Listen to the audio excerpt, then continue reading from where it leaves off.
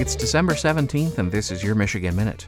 Where on this day in 1798, the first American election was held in the Northwest Territory in what would later become the state of Michigan.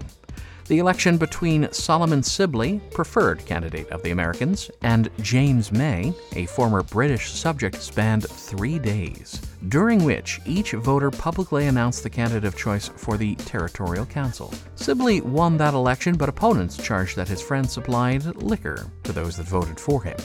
Also today in 1908, Lansing put the very first factory-built motorized fire engine into service.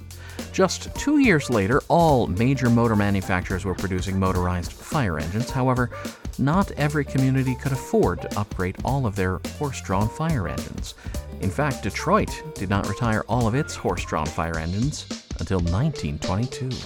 And that is your Michigan Minute.